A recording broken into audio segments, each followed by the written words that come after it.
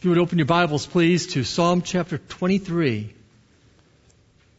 A familiar passage, the 23rd Psalm.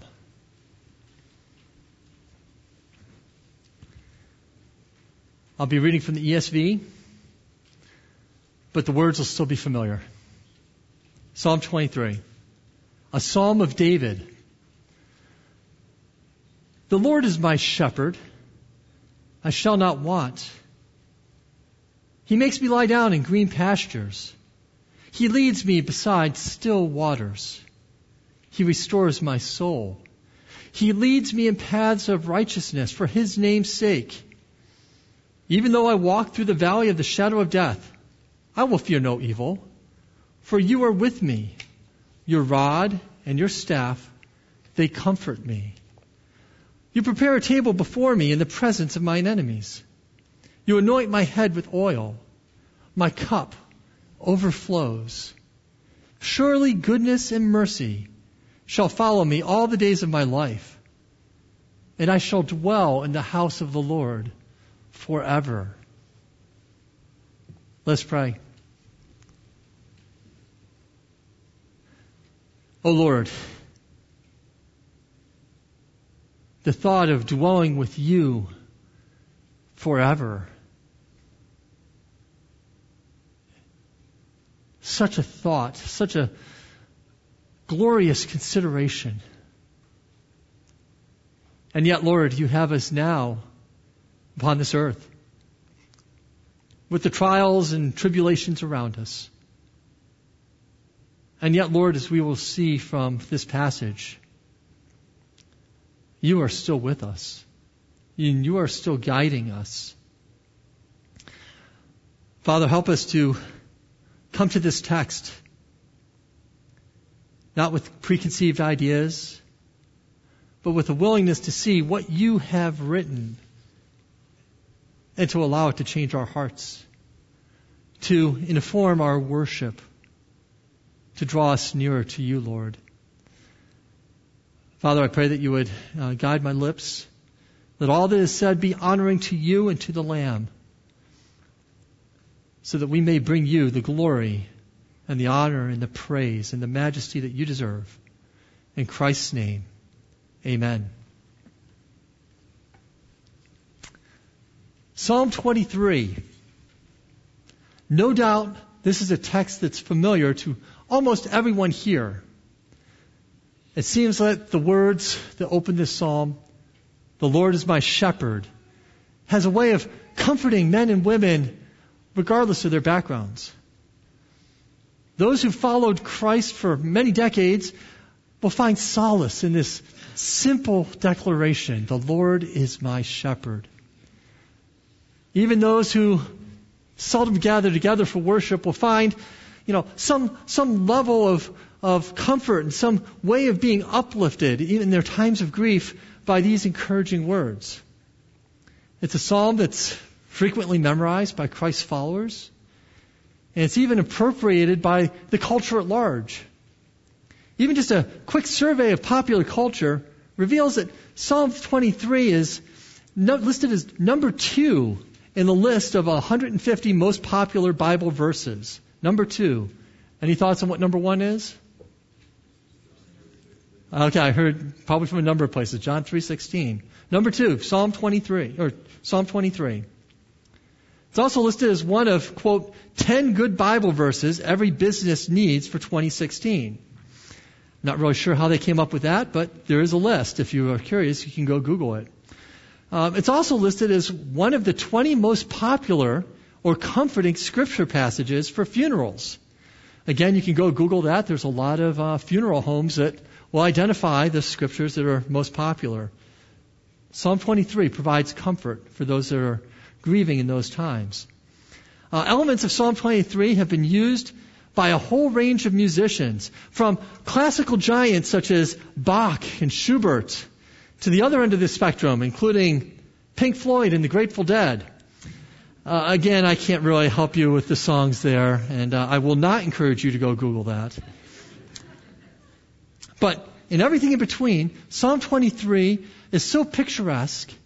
It has words that speak to the hearts of people that even the culture at large picks and chooses things. Sometimes it's to ridicule Christians and what we believe. Other times it's because there's something in there that resonates with them. And they put it to song, or they put it to poetry, or they use it in the written word. Another study said that for people who read their Bibles regularly, this is the psalm that they turn to most frequently, Psalm 23. This psalm has a somewhat exalted status in the Western world today. How is it that this passage is so universally known, but perhaps so little understood? As one author noted, Psalm 23 is a popular Bible verse, the quote goes, that's often read at funerals, mostly because it's about finding a way to sidestep the bad times and to find silver linings. Really? Is that true? Is this just a spiritual pat on the shoulder to help you find a way to sidestep the bad times and to find the silver linings in crises when they don't really exist? Is this just an encouragement for you to pull yourself up by the bootstraps, so to speak? In his book entitled, Your God is Too Small, J.B. Phillips levies the charge that people today do not think that God is big enough to solve their problems. This is certainly true for non-Christians, but far too frequently this resonates for us within the church as well, for people like you and people like me. So the real question before us this morning is really a universal one. Is my God too small? Too frequently we're obsessed with the magnitude of our situation rather than the magnificence of our Savior. Rather than telling us that we need to sidestep or to manufacture silver linings, David writes Psalm 23 to show us that our problems are not a problem for our provider. He hammers this message home in his text that God abundantly provides for his people. The psalmist uses these 6 verses to paint on the canvas of our worship today 2 portraits of a God who is greater than our needs. First, he likens Yahweh to a shepherd who is expertly tending and caring for his flock. Secondly, he compares Yahweh to a wealthy host who just lavishes care upon his guest. So Psalm 23, it begins in the subscript, or in the superscript, a Psalm of David, which would be the first verse in the Hebrew Bible, a Psalm of David. It's a song. A psalm is a song that, under the inspiration of the Holy Spirit, David penned at some point during his life. God the Spirit breathed out the words and preserved them in this book of Psalms, so that they would be edifying to the people of ancient Israel at that time, and also edifying for the people of the church today. The book of Psalms is really a diverse collection of songs and prayers, and the point of it is to encourage a right worship of our God. Now, there are no markers in these 6 verses of Psalm 23 that will tell us exactly when David wrote this, or under what dire circumstances he was suffering, or what was on his mind when he composed this song. Did he write this as a young lad, perhaps, having worked as a shepherd in his, as a shepherd for his family, watching the family's herd, but yet at the same time exposed to kingly courts as a musician for King Saul? We read about that in 1 Samuel 16. Or perhaps he composed this on the other end of his life, while he was a king of Israel and dealing with the tumult that rule and rebellion was dealing to him. We simply don't know. The text doesn't give us enough clues or markers to tell us when or what the circumstances were when this was written. But perhaps that's one of the qualities of this psalm that makes it so appealing to us today. We can resort to the comfort of this Song of David, regardless of the specific problems that we're facing in life. It has a universal appeal, and it applies to all of our problems. As we approach the text this morning, we'll see that there are three primary sections in this psalm. David magnifies the absolute sovereignty and power of God through two picturesque illustrations in this song. First, in verses 1 through 4, Yahweh is pictured as a shepherd to his people. A shepherd to his people. Then in verse 5, David portrays the second picture, Yahweh as a host to his people. And then finally in verse 6, this song of worship concludes with a declaration of the psalmist's desire for Yahweh. I mean, after such a demonstration that God abundantly provides for his people, the only fitting response is heartfelt. Yahweh is the desire of his people. Now, if you have in your bulletin, you'll find an insert. It's a guide. You can scratch on this, notes. It helps you kind of navigate as we go through this psalm. And I will confess right away, there are a lot of lines on here. And I will go as fast as I can and try to fill them in. But the point really isn't the lines. It's what comes before the lines. So as we look at this psalm, what we want to see is how often we see that Yahweh provides. Yahweh provides. Yahweh provides. So as we go through this may or may not be helpful to you. As we start looking at this, we're going to see how Yahweh provides for his people. And we begin in verse 1. Verse 1 of your text, the Lord is my shepherd, I shall not want. So if you're following along, this would be the first line to fill in. This is the first example of how God abundantly provides for his people. And the answer is, Yahweh is all providing.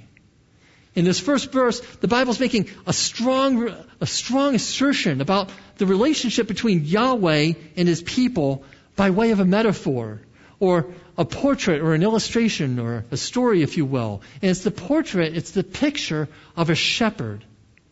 Verses 2 through 4 that follow this continue on with the picture of a shepherd, but 2 through 4 provide the evidence or the examples of how exactly the Lord is my shepherd, I shall not want, plays out in this psalm.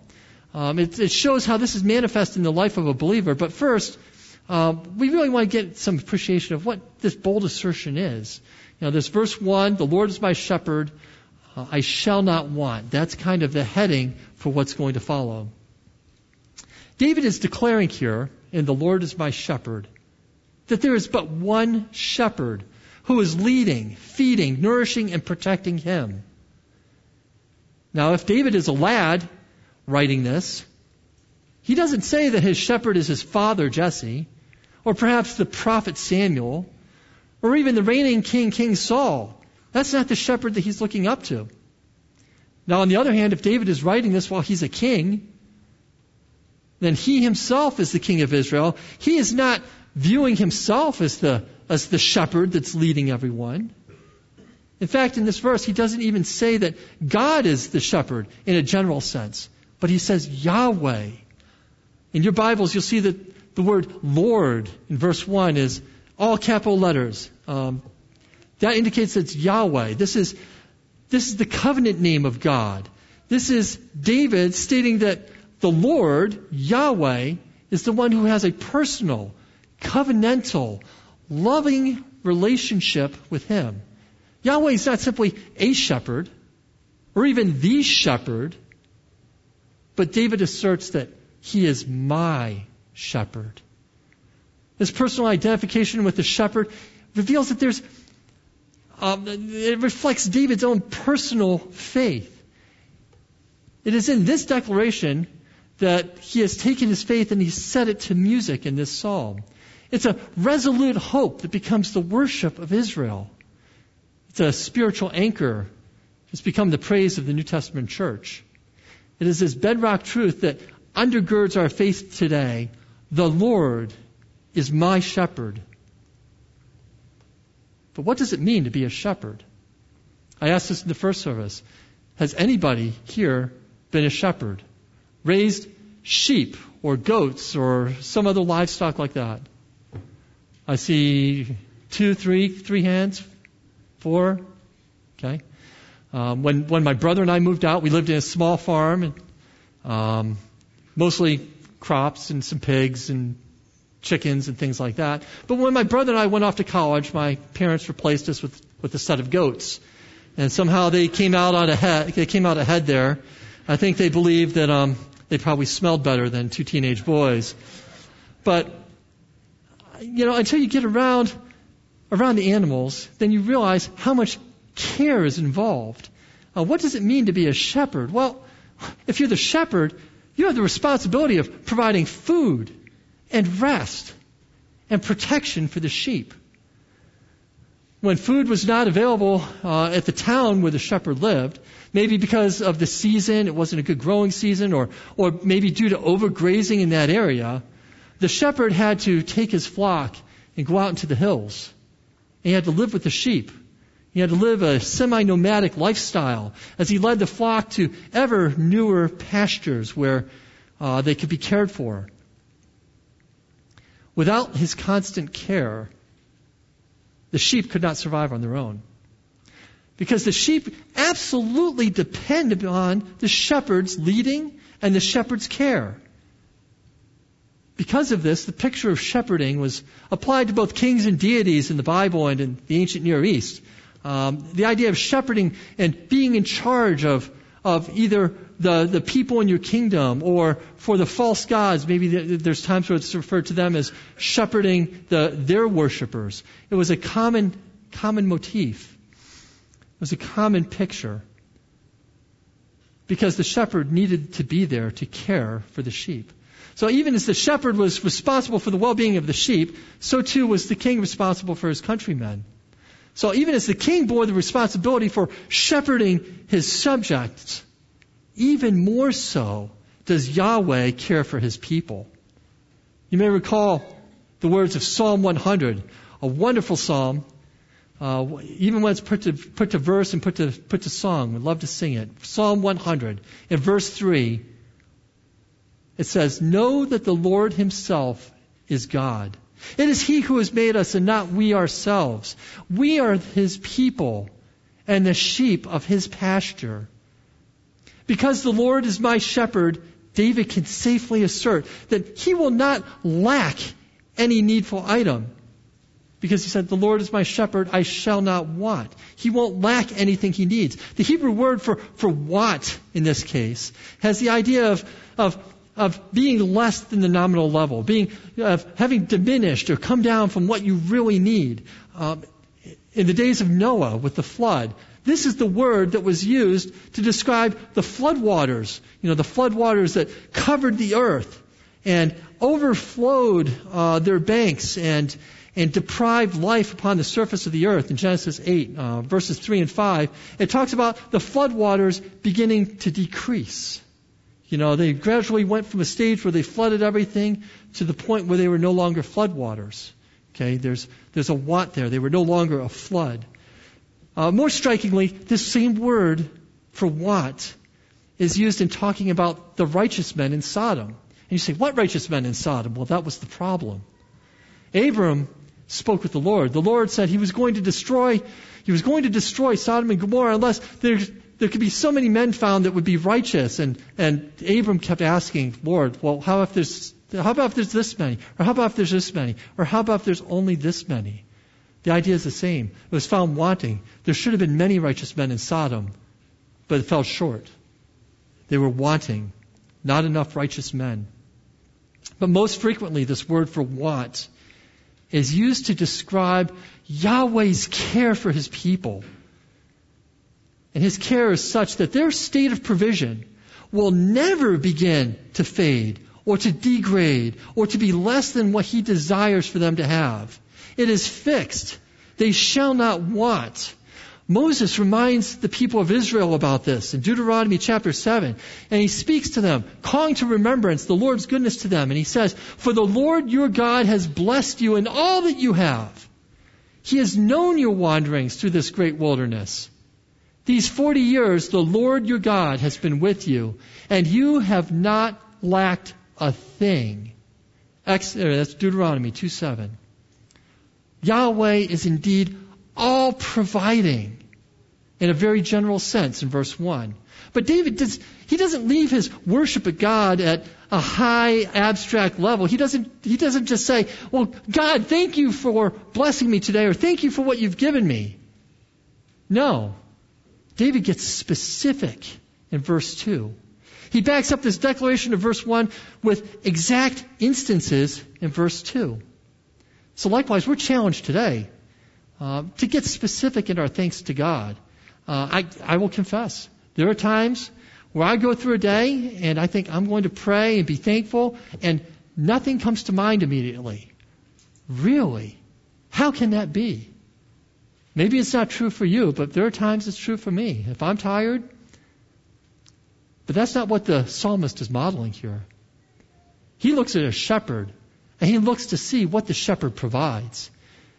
And so we can be very specific in our thanks as we look closer and closer to our lives and see how God's hand is there. He has a very personal care for us throughout each and every day. So what does he say in verse 2? In verse 2, he says, He makes me lie down in green pastures. He leads me beside still waters. How is Yahweh all providing? First, we see that Yahweh provides sustenance and peace to His people. The picture of God being a great shepherd has continued as He leads His flock, as He leads His people to their desired destination. Now, I'll make another confession here. We don't have a sprinkler system on our property. We live in kind of a rural area, and so up until just like a week or so ago, our grass was crunchy. It was brown, it was yellow, it was not real well cared for, and that stems from multiple things. The fault is mine. I could go out and water it, but I'm from the north, and if you water your grass and it grows, then you have to mow it. So there isn't much point in that, especially living in more of a rural area. So we just kind of let it go and leave it in the Lord's hands. But so up until just like a week or so ago, that's what it looked like. It was brown, it was crunchy, it was very unappealing. And most of our neighbors' yards were like that too, so we could get away with it. But then the rains came. And what happens? You start to see some of the grass come up. New grass. It starts looking greener. We have little new grass that's available, and those red or those yellow-brown hues in the yard, they start to be replaced by tinges of green, and the colors become more vibrant. That is not what the psalmist is talking about when he says green pastures here. When the psalmist is talking about green pastures, he is picturing the sheep in lush meadows. The wording indicates that this field is excellent in both its quantity and also in its quality. Here is a field that the sheep can get their sustenance. They can come, they can eat, they can lay down, they can rise up again, and they can eat some more. They are wholly provided for. But as good as this field is, that's not the emphasis of the verse. It's not really on the destination of this wonderful field, but it's on the guiding care of the shepherd. He causes them to lie down and rest in such places of comfort and provision. The implication is that the sheep would not have even recognized and enjoyed this place of sustenance and rest. The shepherd had to cause the sheep to bed down, to lie down, or they just would have passed it by. They would not have recognized it for what it was. Part of the problem is, if sheep are driven too hard, if you try to drive them too far in a day, and they don't get the rest that they need, they can die. You can see that in Jacob and Esau's interaction back in Genesis 33. It's possible to drive a sheep too hard. They have to be made to rest. And in this picture, Yahweh provides the sustenance and the peace. Verse 2 continues. He leads me beside quiet waters. The form of the verb here, leads, indicates that this is not a one-time event. This is a customary action. It's a habitual action of the shepherd. It is his practice to regularly bring the sheep to such waters. These placid waters would be suitable for watering sheep. Otherwise, if you have a fast-moving stream, sheep could be startled by the noise, and they wouldn't get the drinks that they need. So in this parallel image to the green pastures, just as the pastures were green and all sufficient for the care of the sheep, the quiet waters too, this is a place where the sheep can drink, rest, and then drink again. The quiet waters would also be a place that the shepherd could use these quiet waters and cleanse the wounds on the sheep from their travels, or wash the soiled spots off the sheep, because the sheep are largely not able to care for themselves in that regard. And so the shepherd could attend to the wounds and even just the daily filth of the sheep. And this just kind of builds on the image that Yahweh is He's all providing. He cares for all of the needs of the sheep. Now, this picture of a shepherd caring for the physical needs of the sheep just seems so plain, so pastoral, so unspiritual, that many preachers and theologians, all the way from Athanasius in the 4th century A.D., up until John Calvin, but not including Calvin, in the 6th century A.D., sought to allegorize this psalm. They wanted to transform these simple pictures of seemingly mundane events and activities. They wanted to take those simple pictures and turn them into spiritual wells from which would flow deeper or more holy realities. So in those cases, those writers, they just believed that the plain sense interpretation of the psalm was, just too plain. So they interpreted the green pastures to be the Word of God from which the believers would get their fill. Now, that is true. You will get your fill from the Word of God. But that's not really what the psalmist is trying to say here. It sounds pious. It sounds more holy to read a lot of spiritual implications into this. But if you do that, then you miss out on something very important. The reality is that God is as deeply involved in your day-to-day physical life as He is in your spiritual life.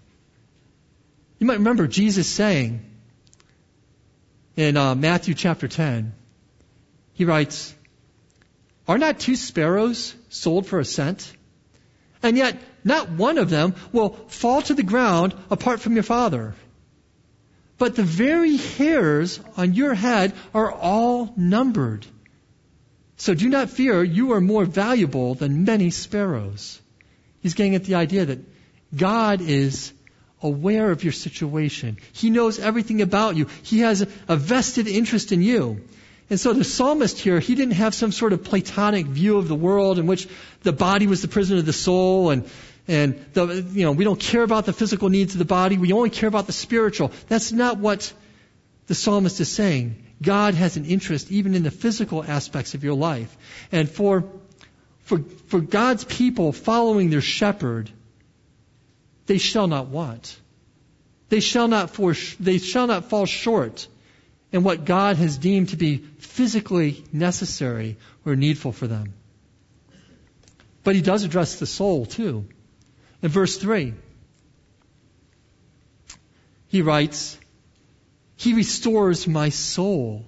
He guides me in the paths of righteousness for His name's sake." Here we see that God abundantly provides for His people. How so? And that Yahweh provides refreshment for the soul. Food and water alone do not meet all the needs of the sheep, and they certainly do not meet all of our needs. The journey in the oppressive environment that the shepherd would have to take the sheep on could take a really hard toll on the flock. But the good shepherd knows how and when to return a tired sheep back to its healthy state. Again, He restores my soul. The idea of He restores conveys the sense that this is the habitual practice of the shepherd. He turns our hearts. He leads us back. He brings our hearts back to where they should be. It's not a one-time event. He has a constant interest and a constant care for His people, for His sheep. In 1757, at the age of 22, Robert Robinson penned the words to that famous hymn, "Come thou fount of every blessing," with those words that really resonate with this verse. Prone to wander, Lord, I feel it. Prone to leave the God I love. Like sheep, left to our own devices, our souls can become weighted down. Our problems loom larger than life. Financial worries, family struggles, health concerns, stress at work, at school and in the home, unsatisfying relationships, fear of man, fear of failure, fear of the future, and the list goes on. Psalms 42 and 43 depict the despair that the follower of God may feel in their souls at times. Now, God doesn't promise in Psalm 23 that we won't feel disturbed in our walk with Him. But even though we may be feeling disturbed, He will be faithful to always provide the refreshment for the soul when it is so sorely needed. Continuing verse 3, David sees the hand of God upon the events of his own life, and he writes, He guides me in the paths of righteousness for His name's sake. Seeing how Yahweh is a shepherd to His people, David recognizes that Yahweh provides right paths. Pictures not of a shepherd kind of forging his way through the brush and underbrush, trying to find a new path or trying to cut a new trail. That's not what the picture is here. No, the track that's to be taken by the sheep is well known, well worn, and intended for their own well-being. Yahweh is righteous and divine, and He desires that His people reflect that same righteous character. The paths in which the shepherd leads his sheep are consistent with that. The picture is that a sheep will obey the will of his shepherd and will follow in this path of righteousness. It is the right path for the sheep because it is where the shepherd is leading.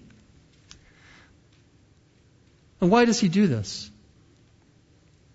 The reputation of the shepherd is established by his successful care for the sheep. The psalmist acknowledges that it is for His name's sake that Yahweh leads him in the paths of righteousness. It is to magnify the name of God. It is not for the glory of the sheep, but it's for the exaltation of the shepherd. David has experienced the tender shepherding care that Yahweh has given him. Because of this, he seeks to obey all that Yahweh has commanded as a means of following Him, so that Yahweh will be glorified as that all-sufficient provider that He really is. God is indeed greater than our needs, and He provides the right paths for our lives as we follow Him. So with the worshiper in Psalm 119, verse 32, we too may exclaim to God, I shall run the way of Your commandments, for You will enlarge my heart. The paths of righteousness will lead to greater worship. In verse 4, David brings this picture, this portrayal of God as a shepherd to a close. And we read these familiar words. Even though I walk through the valley of the shadow of death, I fear no evil, for You are with me. Your rod and Your staff, they comfort me. In order to reach the new grazing areas, the sheep would need to progress through some of the many valleys that kind of characterize the region of Israel. Valleys were dangerous places for sheep due to the precarious paths that they had to take, the threat of predators, and the peril of robbers. Now, this is not the same word that's used for very steep ravines. Okay, this is a kind of a shallow, flat-bottomed path at the bottom of a valley. But the key is, this is a valley, this is a path that's enshrouded in darkness. It's associated with gloom, with darkness. It's more intense than the regular Hebrew word that's used for darkness. And it can be translated as the valley of the darkest gloom, or more popularly, it's been called the valley of the shadow of death. And there's different ways that can be translated, but the intent is still the same. Whether it's perfect darkness or it's the impending peril of death, the valley is a treacherous place for unaccompanied sheep. But here again, Yahweh is shown to be all-providing, as He now provides comfort during the darkness. The valley of deepest gloom or darkest gloom is an idiom. It's an expression.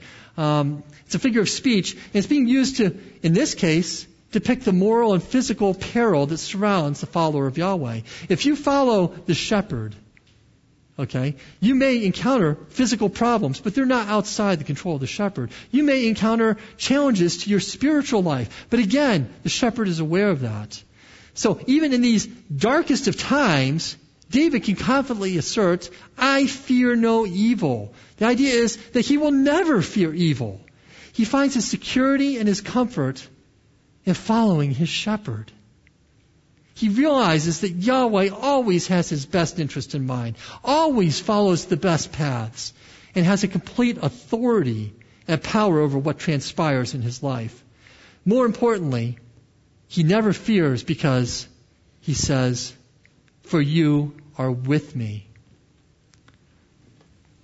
The comfort that Yahweh provides to the psalmist in this picture is emphasized by the shepherd's tools. Your rod and your staff, they comfort me. The rod was just an oaken club that could be used as a weapon to protect the sheep. It was not very long. The shepherd could keep it inside his cloak. It was meant as a weapon for animals or robbers or other things that would threaten the sheep. The staff, also made of oak, was longer, and it wasn't primarily a weapon. It was used for herding the flock. He could use it to move the flock. He could use it to, single out sheep if he needed to. If they were traveling, he could use it to knock down fruit off of trees, and that would be very helpful since a lot of the shepherds were young boys. It would be something that would help them to reach things that they needed. And it could be used for navigating paths. You could part brush. It's a tool, it's an implement that the shepherd used. And the mention of both these tools, both the rod and the staff, underscores the fact that the shepherd was fully equipped to handle any problem that related to the tending of the sheep. He's wholly provided to provide for the needs of his people, if we're speaking of Yahweh. But here in this verse, we see a turning point.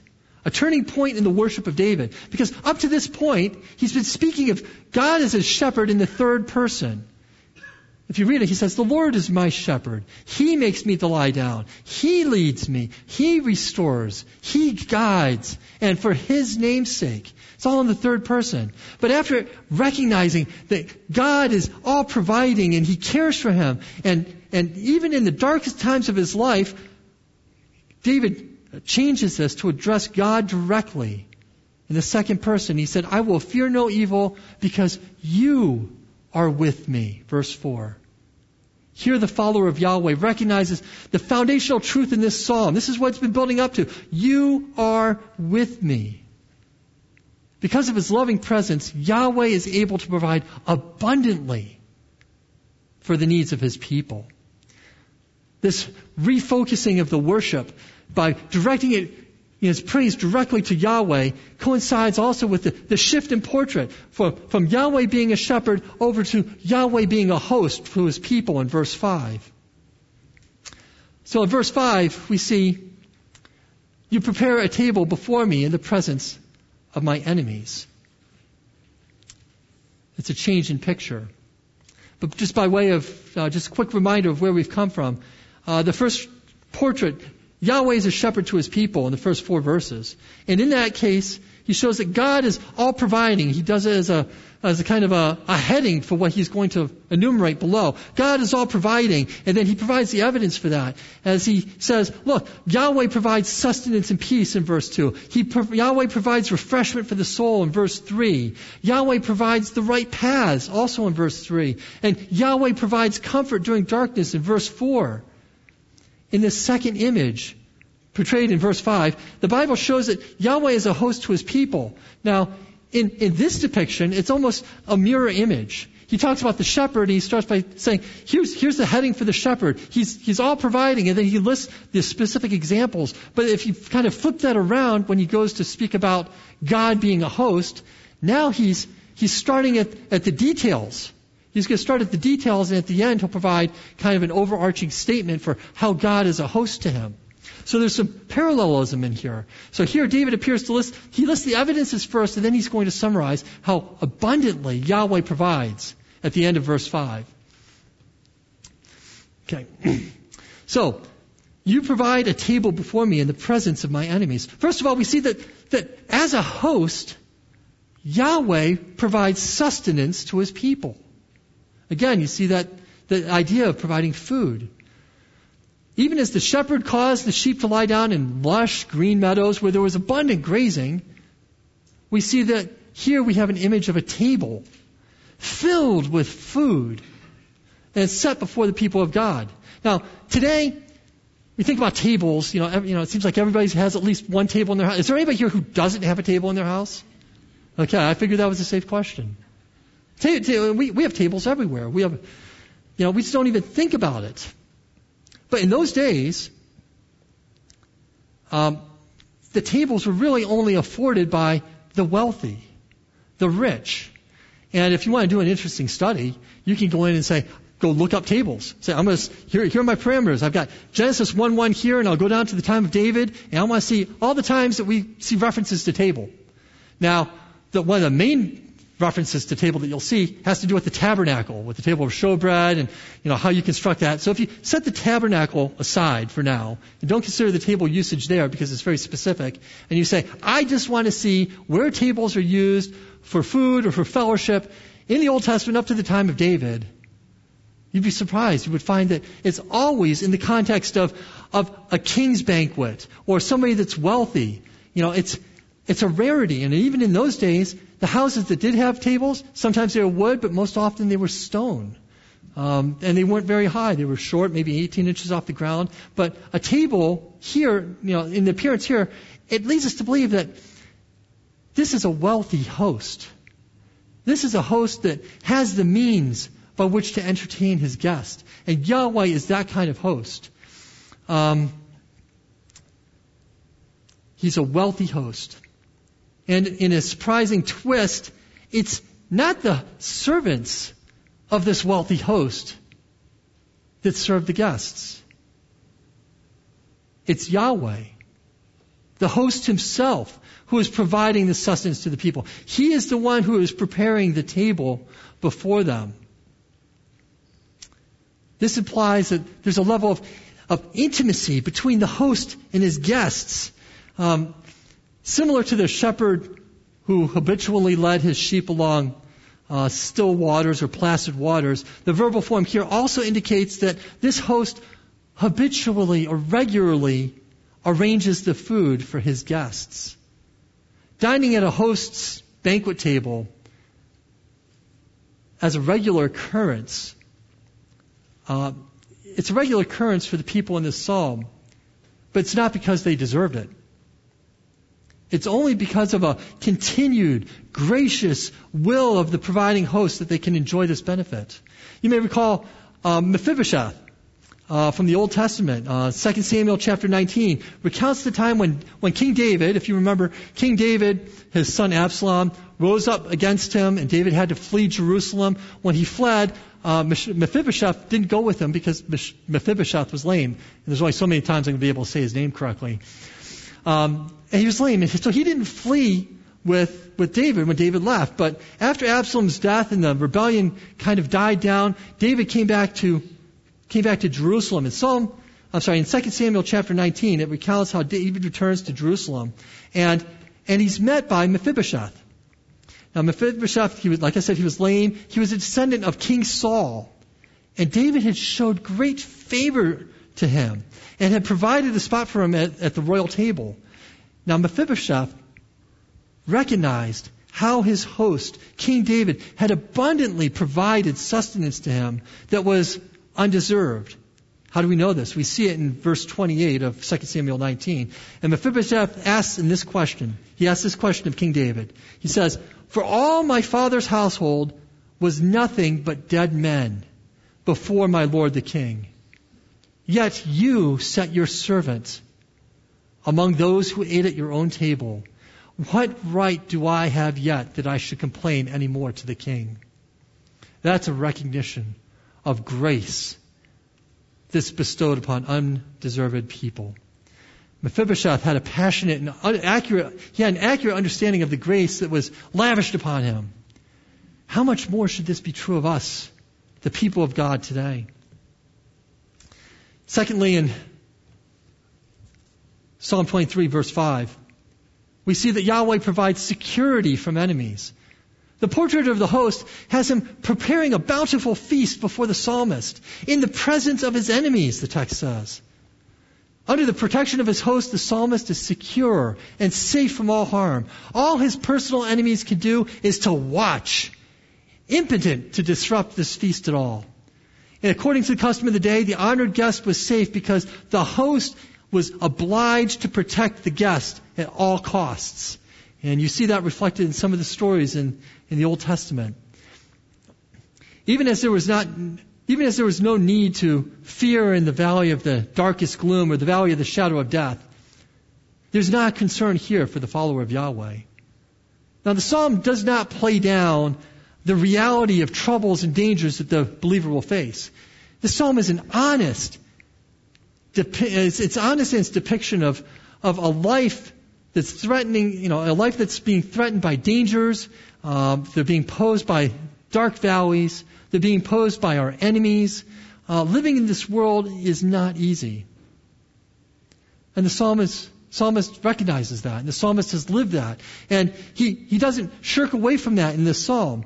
But what he wants to do is point us to something that's important here. There's a common feature between the shepherd who leads in the best paths and the gracious host that protects his guests at all costs. The key is that both the shepherd and the host are sovereign over the situations. So the sheep and the guest only have to trust the leading and the hosting or the keeping of Yahweh. Verse 5 ends. You anoint my head with oil. My cup overflows. The abundant provision of the host is apparent when he refreshes the weary psalmist's head with oil and overfills his cup. Now, this idea of anointing or putting oil on the head, frequently we see that in the Old Testament when we think of Mashiach or the Messiah or somebody being anointed for a priestly service. But that's not the word that's being used here. This is a different word for anointing. And quite frankly, the word used for anointing here is related to being fat. Proverbs 15:30 uses the same word where it's written, bright eye gladdens the heart, good news puts fat on the bones. Fatness in those days was a sign of God's blessing and health. And, in a day when you had to get up early and start preparing the meal that you would have to serve your household, it was an all-day event. You had to grow your own food. You had to care for flocks. You just couldn't go to the store and buy what you needed necessarily. And even today, I will confess that if I had to cook my own meals, if Lord didn't cook for me, I would be skin and bones, if not poisoned. I would be skin and bones, and I would not be healthy. In those days, the idea of fat, it was those who were healthy, those who enjoyed God's blessing and health, they may have fat on their bones. They would enjoy that. And that's the idea of anointing, or it plays on, it's a word play on the oil a little bit there too. So, in David's time it'd be a sign of wealth, really, to have the host anoint the head of the guest, of the weary guest, with olive oil. He would do that because in those days, if you're traveling, it's hot, it's dusty, the skin really takes a beating from the sun and the wind and the dust, and it was a way of kind of refreshing the body, refreshing the soul. It was a soothing balm that could be placed on the head, and for the host to do that to his guest was for the host to tell the guest that he was special, that he had meaning to him, that the host wanted to bless his guest in that way. And so when we look at this, it reminds us of what David had said earlier regarding the shepherd in verse 3, when he said, He restores my soul. It restores you. It brings you back to a level that you were before. And that's the same idea here. So in the picture of this, in this picture of a gracious host, we see that Yahweh provides refreshment for the soul. So in verse 5, we've seen that David paints this picture for our worship, where Yahweh is a host to his people. As evidence of this, he says that Yahweh provides sustenance by providing a table for this for the traveler. He provides security from his enemies because the host blesses the psalmist even in the midst of his oppressors. And Yahweh, number 3, provides refreshment for the soul. So these are the truths that are summarized at the end of verse 5 when David declares, "My cup overflows." The overflowing cup is simply representative of every other element of this banquet table. The food, the service, the anointing, all are just bountifully overflowing blessings that are a sign that Yahweh has His hand upon His guest. That is the kind of host that He is. And so the summary is, my cup overflows. It's his one statement that describes this wonderful banquet table and the care that's been given to the guest. So in verse 6, the last verse, it continues with, "Surely goodness and loving kindness will follow me all the days of my life." In this last verse, the psalmist turns from addressing God directly to making a declaration about the implication of these two pictures that he's looked at, these two portraits of a God who is greater than our needs. David realizes that God is to be the desire of His people. Yahweh is to be the desire of His people. God has been shown to provide for all the needs of the sheep and for all the wants of the guest. He recognizes that there's an aspect to Yahweh's provision that applies to this temporal, physical, earthly life. In both pictures of the shepherd and the host, you see aspects of need that relate to this present life that are being met by the provision of Yahweh. You see the idea of food and drink, refreshment, protection. They were all needs of the worshipers in David's day, and they're needs that you and I have today too. In other words, Yahweh provides goodness to His people as He abundantly provides for them. In this life, Yahweh provides goodness. "Surely goodness and mercy shall follow me all the days of my life." This word mercy, in some of the other Bibles, you might have a different word for it, but the idea is the psalmist is so sure of this fact because it's based on Yahweh's mercy or His loving kindness. This is the word hesed. It's the hesed of God, His loyal, faithful obligation and commitment to His people. Both goodness and loving kindness are qualities of our great God, Yahweh. He exhibits them in the leading of His sheep, and as a gracious host, He bestows them upon His invited guests.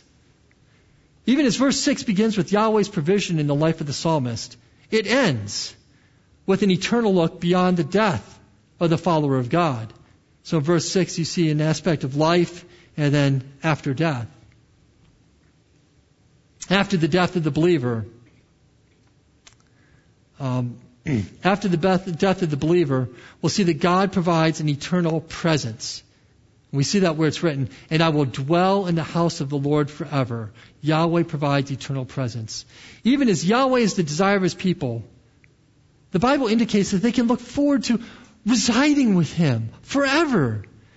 If the benefits of living on this earth under the care of God today, as a gracious shepherd or as a gracious host or as a leading shepherd, if He can care for us in this physical life, if that was not blessing enough, we can have the confident expectation that one day we too, like the psalmist, may abide before His throne.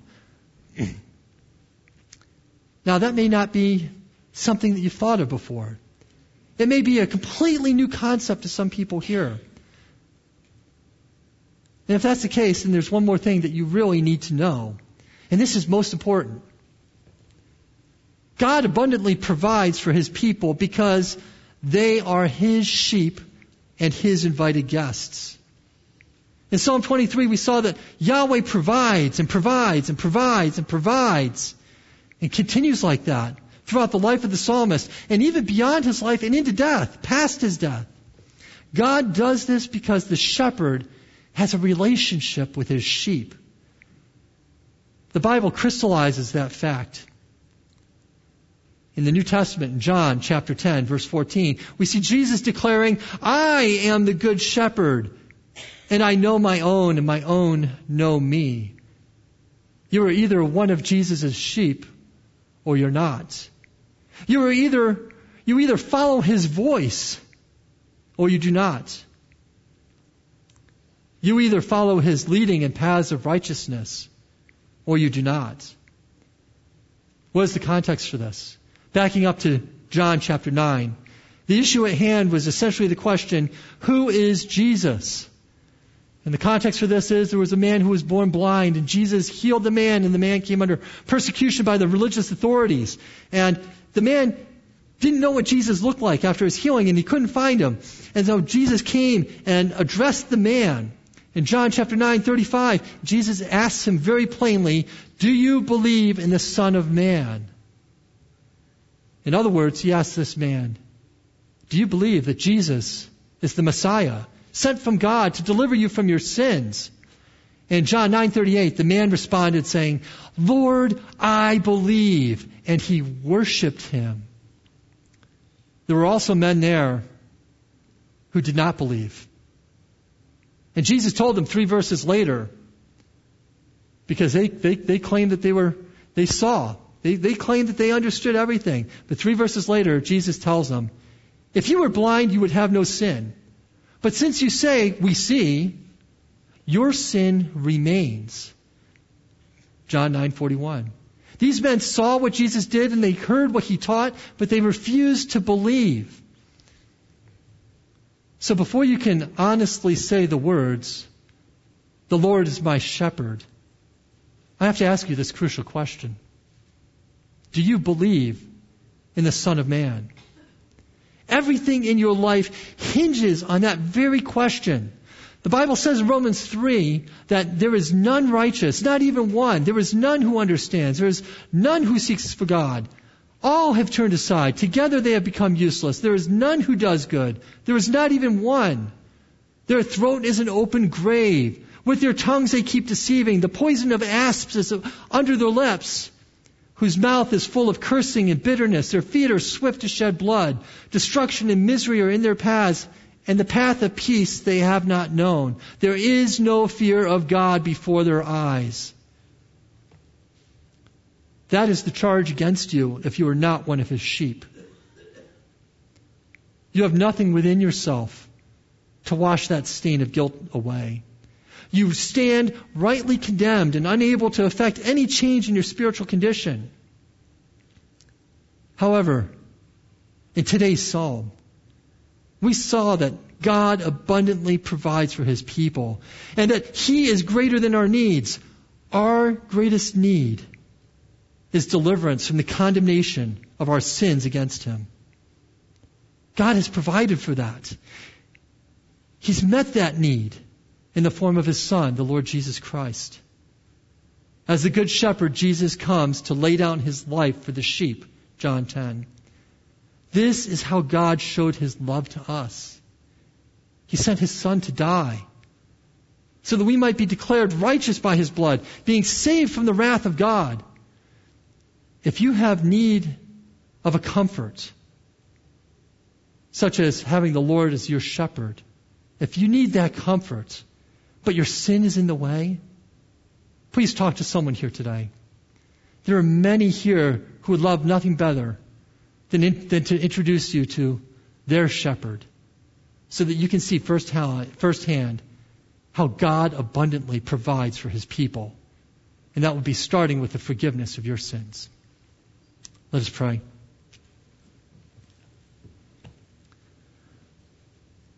Oh Lord, you are great and good and mighty.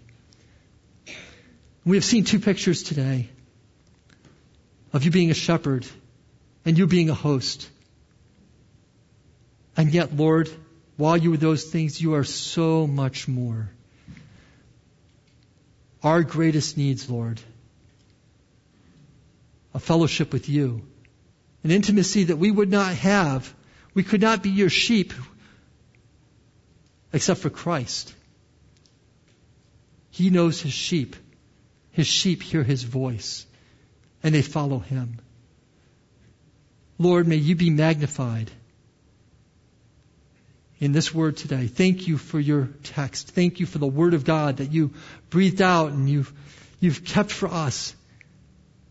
May it not be intellectually curious, but may it cut to our hearts, Lord. Help us not to depend on ourselves, Lord, but to see that you are all providing, and we need to follow, to accept the grace that you give. Help us to find our joy in you. Help us to find our comfort in you. And help us, Lord, to be more thankful in even the little things of life, like food and drink and security, because you provide it all, Lord. And help us to have a whetted appetite to look forward to that time when we stand before your throne in glory and worship you face to face. Thank you for this time. In Christ's name, amen.